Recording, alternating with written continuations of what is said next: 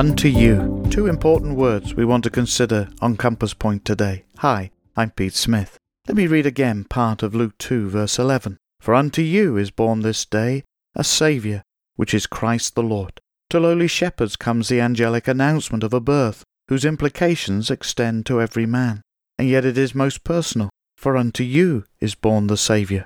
The glory of the Lord illuminates these glad tidings. The news dispels darkness, introduces hope, and announces eternal life. It sent the shepherds hurrying to see for themselves, and like them, not one who has had a personal look at the child born that night has ever been disappointed. Hark the glad sound, the Saviour comes, the Saviour promised long. Let every heart prepare a throne, and every voice a song. Join us again soon at Compass Point.